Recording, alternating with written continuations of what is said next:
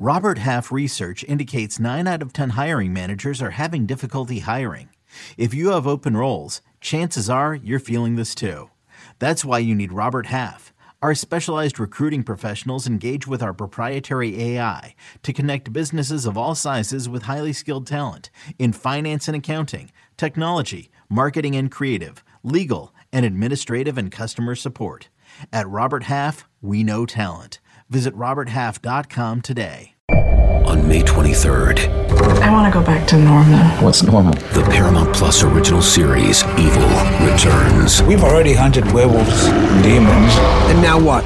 A baby Antichrist? Okie dokie. Prepare yourself You will not beat us. for the end. I have visions of hell. Make it stop, make it shut up. You're not gonna survive this. Evil, the final season, streaming May 23rd, only on Paramount Plus.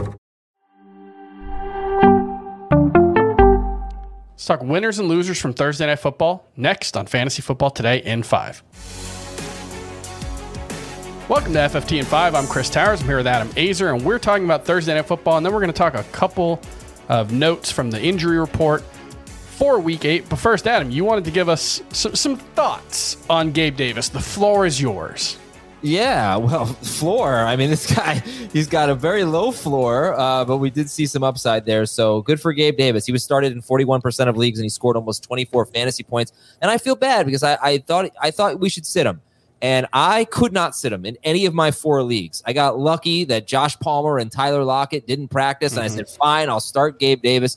And I have 11 leagues, but 4 with Gabe Davis. I started him in all of them, and I'm lucky. But I'll tell you what, Chris, we've pretty much never, ever seen a game like this from Gabe Davis. Second most targets of his career. Most catches by 3. 3 more catches than he's ever had in a regular season game. But what really jumps out is the ADOT. His ADOT was 6.7 yards. That is the 3rd lowest ADOT of Gabe Davis's career in any game with 5 or more targets. It was just unusual to think that Josh Allen's been struggling throwing the ball deep. He's got this shoulder injury that's obviously bothering him. So they turned Gabe Davis into a short area guy who got 12 targets game, 9 catches. It was completely out of the norm. And quite frankly, I don't really think it means anything going forward. This isn't sour grapes. I feel bad, and I was totally wrong. But unfortunately with Gabe Davis, what happens in 1 week does not mean anything for future weeks. So if you started him, you got lucky, I think. I was wrong. I accept that, and I'm sorry. But I just want to say this was not the Gabe Davis we've seen before. If he becomes this guy, I love it. I will say, you said you got lucky. I think when he does well, you get lucky, and when he does poorly, you get unlucky. Like there's no rhyme or reason to the ups and downs of Gabe Davis. And I've said this really since like midway through last season. He's a nice player to have on your team. I think he's someone that more often than not, you should probably just leave in your lineup because he's got big upside.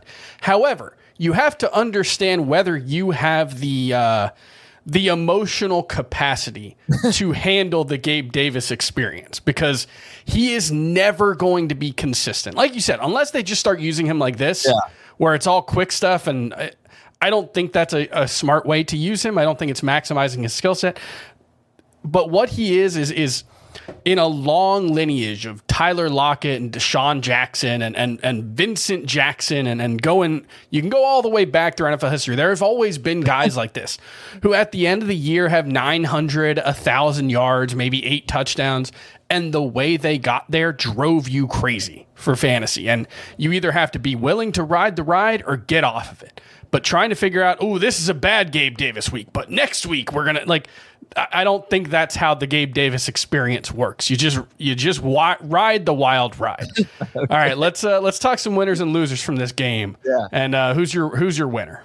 That's Rachaad White. This is 2 straight games with 6 or 7 catches for 65 to 70 yards. I think it's pretty clear he's not going to be a great rusher of the football, but he's going to dominate the snaps. And look, I cannot say that 2 straight games is indicative of what's going to happen in the future, but I think it gives you a little more confidence to start Rachaad White going forward at Houston next week.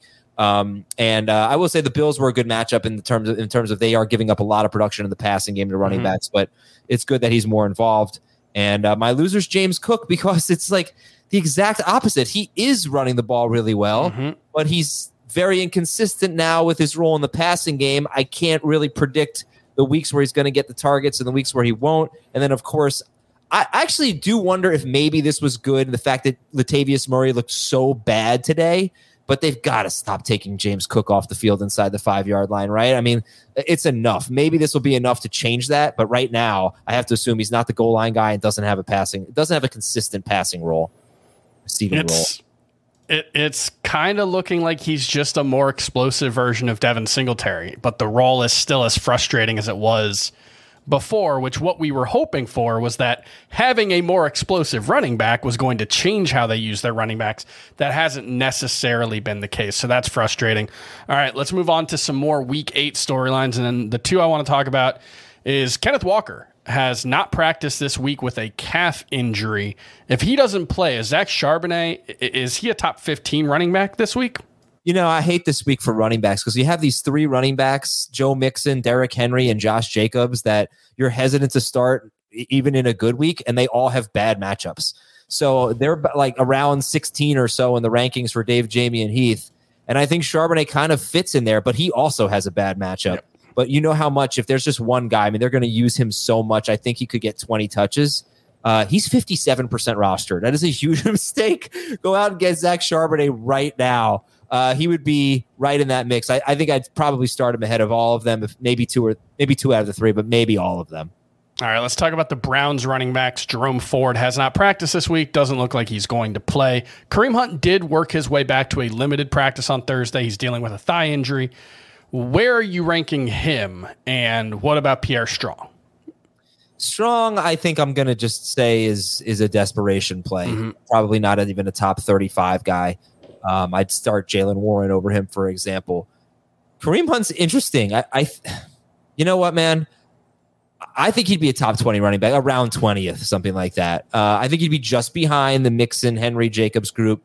But again, this team, they give the ball to their running backs so much, and they'll throw it to their running backs a little bit too. Seattle has a great run defense, so you do have to keep that in mind. But I think Hunt's an okay start. If I think he's going to play, and Ford is not, it seems like. So I think he's an okay start. How about you?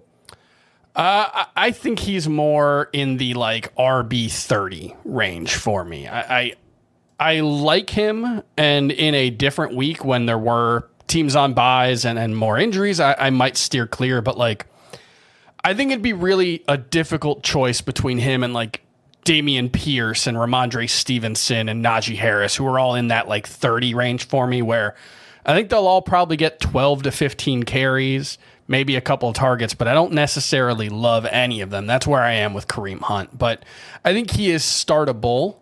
But for instance, I'd rather start Deontay Foreman than him. Nervous about Foreman with Rashawn Johnson back, which I don't think will be a huge deal, but Foreman is always a guy that pretty much touchdown or bust. Had the best game of his career last week. So he scored 7.7 points the week before. That's always a possibility. Oh, yeah. With Deontay Foreman. I feel like it's a distinct possibility with Kareem Hunt at this point in his career as well. All right, that's going to do it for FFT and 5. We'll see you tomorrow.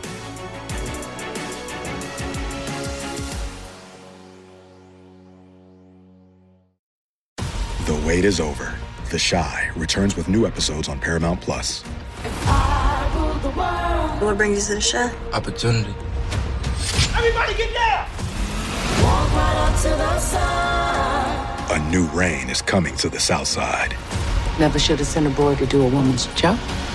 The Chi. New episodes May 10th. Visit ParamountPlus.com/The Chi to get a 50% discount off the Paramount Plus with Showtime annual plan. Offer ends July 14th. Subscription auto renews. Restrictions apply.